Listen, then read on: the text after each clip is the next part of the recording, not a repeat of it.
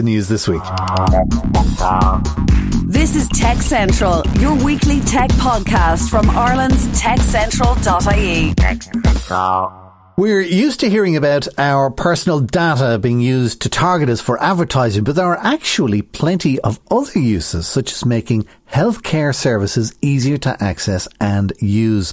Niall Kitson spoke with Dr. Derick Mitchell, CEO of the Irish Platform for Patient Organisation, Science and Industry, to talk about how the information that we give about ourselves can be used to create services tailored to our individual needs.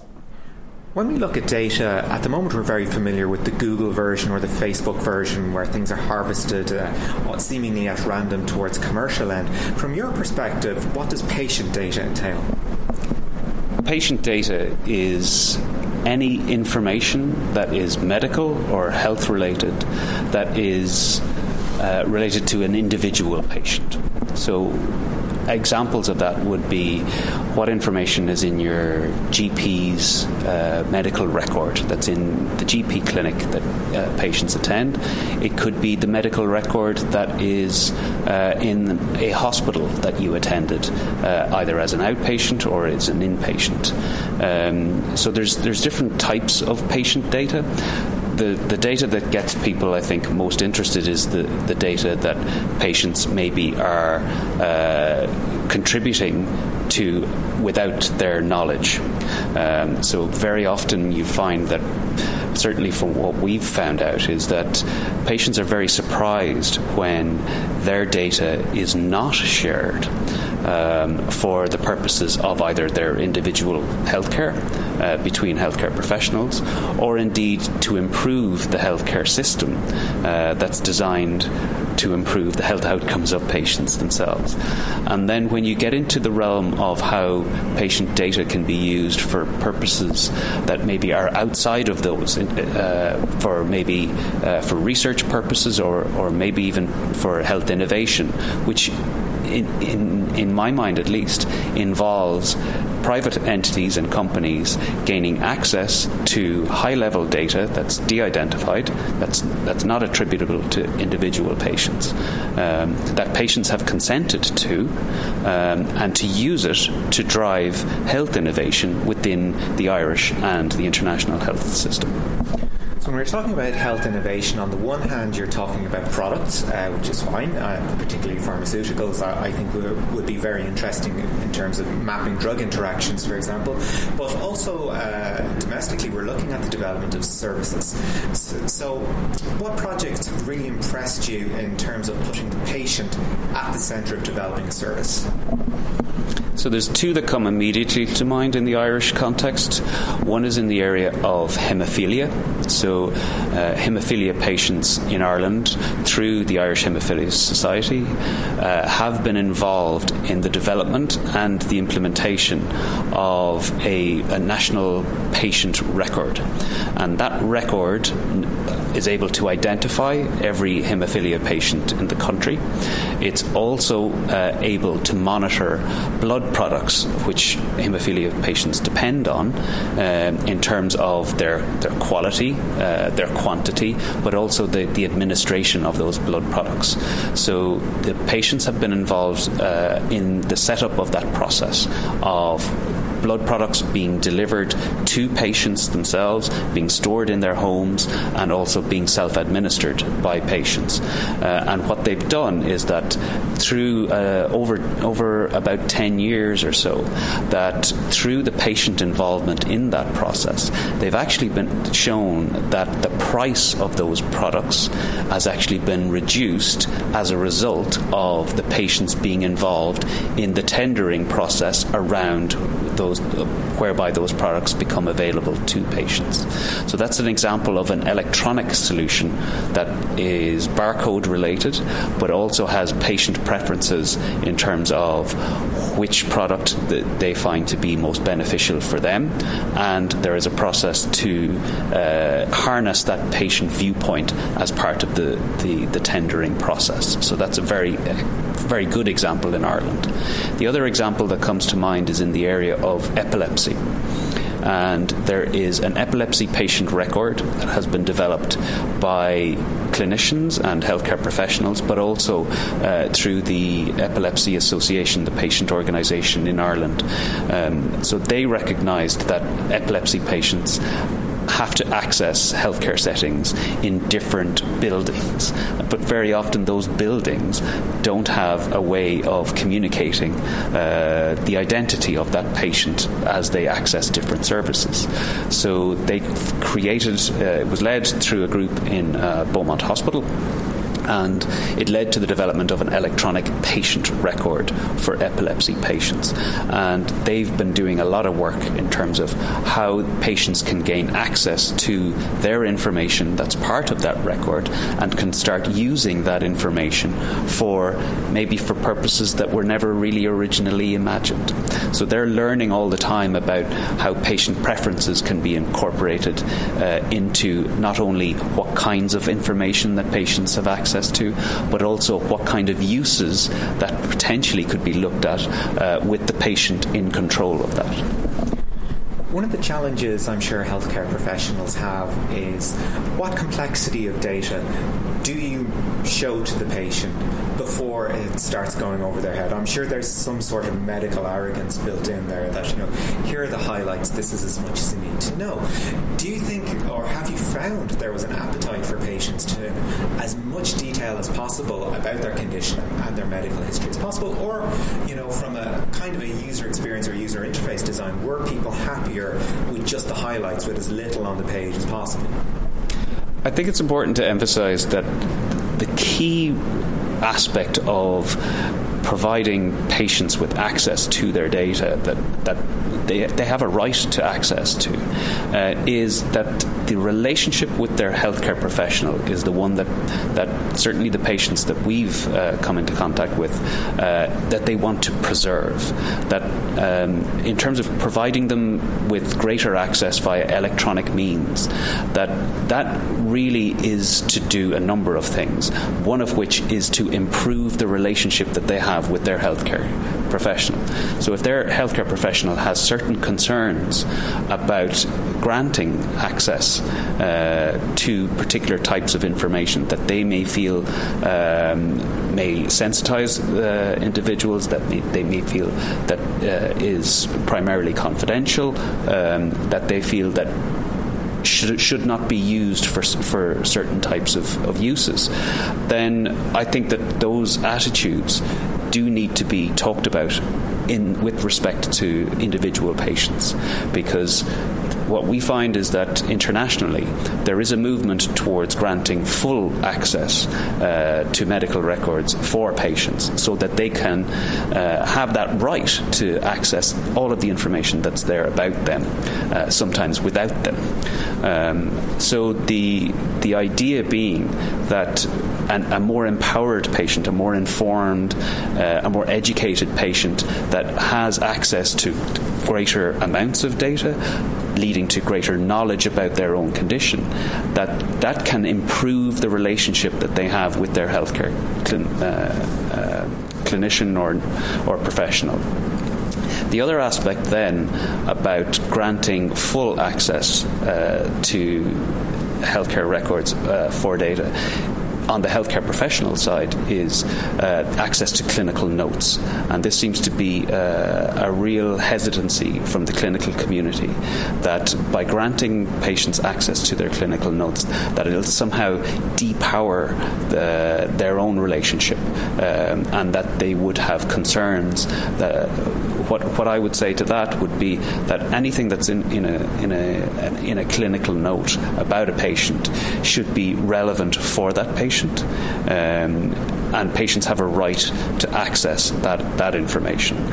So if there is hesitancy on the healthcare professional's part, really I would question what the reasons are for that hesitancy, and if those reasons are on the basis of the quality of the data or quality of the information that's in there, rather than the relevance of the data, then I would say that patients should be granted access to that information.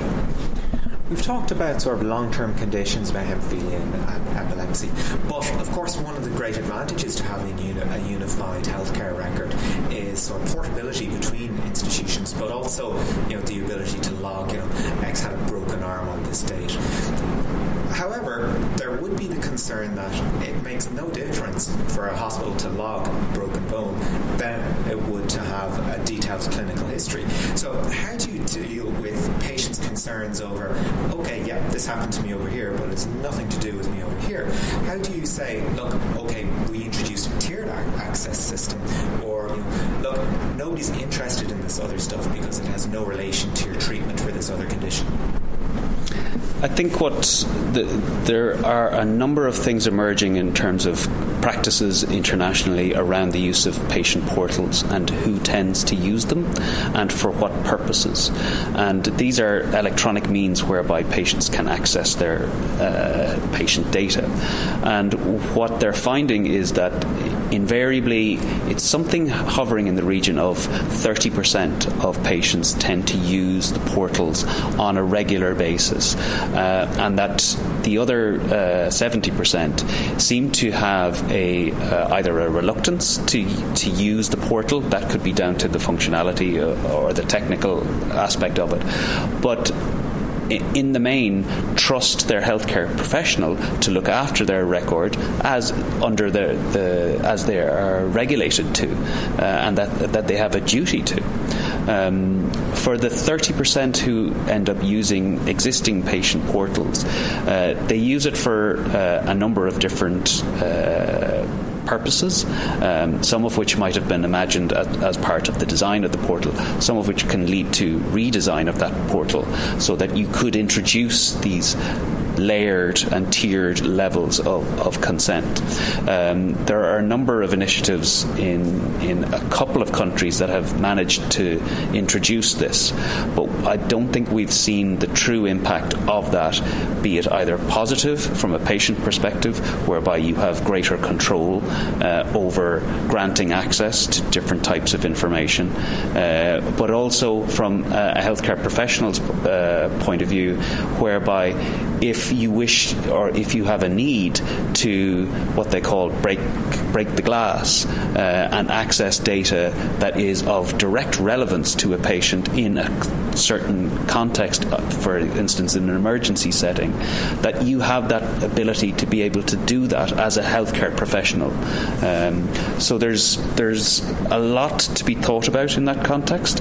I think that there are I guess fundamental differences between patient communities and healthcare professionals in terms of what's appropriate in what circumstance or what setting. But I think that what we need efforts to increase dialogue between those communities so that we can really flesh out what, particularly in Ireland, we feel is an appropriate consent model to follow for the different uses. So I'll give you an example. We have a legislation that has come through in Ireland in respect to health research and the use of patient data for health research, and that has come from the GDPR EU regulation. And what that has done is that has insisted that explicit consent, so that is informed consent that is specifically recorded and written down, as opposed to informed consent whereby there's some ambiguity as to just how informed current consent processes are with respect to the sheer amount of information that has to be interpreted by patients. So explicit consent is a far greater level of consent that has to be used for research purposes. So that has come in Ireland, and it has caused some difficulty among the research community with respect to their own ability to reconsent. So when you get into the layers whereby consent can be tiered or done for different purposes, you need to actually come up with a consent model, and you need to inform that model with public and patient perspective about what's appropriate to share and in what circumstances. Which I imagine is a very different and difficult conversation to have when there's different levels of passion, I suppose, between stakeholders. If you ask somebody in the street who has no long-term conditions or no medical issues, I'm sure they would say, yeah, sure, throw up what you have. If you have somebody with a long-term condition that inevitably they're going to be quite sensitive about, it's going to be a very different conversation. Oh, completely. And from an IPPOSI perspective, our mandate is for patients with chronic and lifelong and often debilitating conditions who are often left out of decision making, in our opinion, particularly in the rare conditions. So what we would be advocates for would be to develop mechanisms whereby the representatives of rare diseases, of the lesser heard voices of the patients who invariably are left out, for a mechanism so that they can be, those voices can be harnessed, but also that those voices can be influential in the development of policies that are often developed on behalf of patients but without their input. From the perspective of the more public citizen perspective, which is something we're increasingly hearing in the healthcare sphere, certainly since the advent of Sláinte Care, which its emphasis on citizen empowerment and person-centred care. That's we would feel to be a different mechanism. You need a different mechanism to do that. So, and there are certainly great examples in the last few years in Ireland from the idea of the Citizens' Assembly. There are citizen juries, there are citizen engagement processes and initiatives that are bubbling up here that really have put Ireland on the map internationally for how you can engage your more broader public in conversations around healthcare and the responsibilities, the personal responsibilities that come as part of this decision making that's going to be increasingly part of our lives. At the top of this conversation, we touched on the problem, if you will, of innovation. You've got the public sector, the private sector, which have their own quirks, but you also have Europe and America, which is a much more complicated relationship.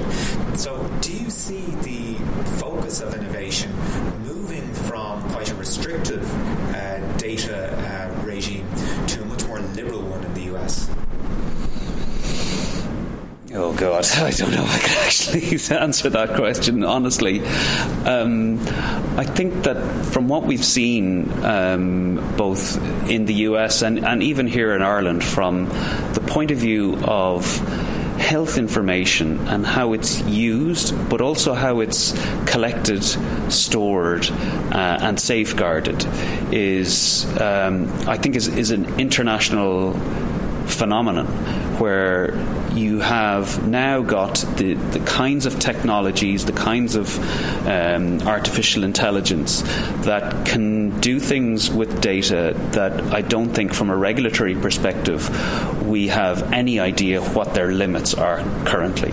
And if you were to apply the same kind of maybe deregulated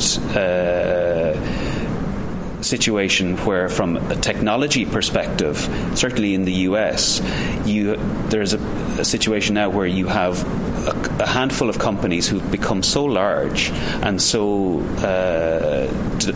widespread that I think that you're going to probably need to see increased regulation, because monopolies and companies of that size are never good, in my humble opinion, for innovation. They actually inhibit innovation. So in Ireland, we have a lot of tech companies, we have a lot of pharmaceutical companies, we have a lot of medical device companies, and they are increasingly performing research in Ireland. There are a number of patient organisations who are funding research, who are interested in collaborating with those companies. There are a number of researchers, and there are public policies designed to encourage greater collaboration between the research community and private sector. So what we really need in Ireland is we need that dialogue between patients, science and industry to determine how innovation can foster in Ireland, how research can be performed that will lead to evidence that will influence policy, but also how Ireland can be seen internationally in terms of harnessing, I think, our key strengths. And some of the key strengths we have as a nation are around, well, internationally, we're good communicators. I think that SciComm as a conference exists because we have brilliant communicators. We have brilliant scientists, and together that combination, from an IPPOSI perspective, with patient advocates and patient communities, can be really, really good drivers of innovative thinking and creative thinking.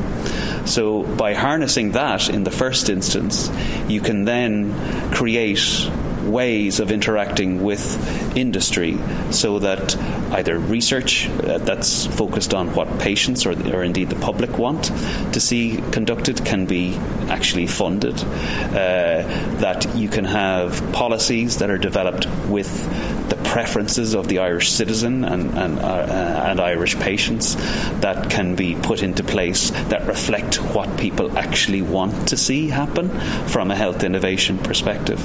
And then can also drive, I think, an indigenous Irish industry in terms of our inherent capability of being innovative. That's small to medium enterprises looking at these global phenomenon where you've got healthcare and you've got technology, and they're not exactly married just yet, but that there's ways in which we can develop an indigenous industry in the whole healthcare tech space, because in my mind in the next 10 years there's going to be huge opportunities if we create the right policies and the right structures to encourage and foster that. And that was Niall Kitson chatting with Dr. Derick Mitchell, CEO of the Irish Platform for Patient Organisations, Science and Industry, speaking at the SciComm event in Dublin earlier this month. That is it for our show this week. Remember, you can get the lowdown on all things tech in Ireland with hourly updates, daily newsletters and more at our website techcentral.ie, or of course listen to us each week online or Fridays on DAB Digital Radio with RTE Radio 1 Extra. We're back again next week with our last show of the year, last show of the decade. We'll be looking back at the stories that made 2019. Until then, from myself, Dust Studios, and from Niall Kitson, thanks so much for listening. Have a wonderful weekend. Get Tech Radio. Subscribe for free with iTunes or download on demand at techcentral.ie. Tech Radio is produced by digitalaudioproductions.com. TechCentral.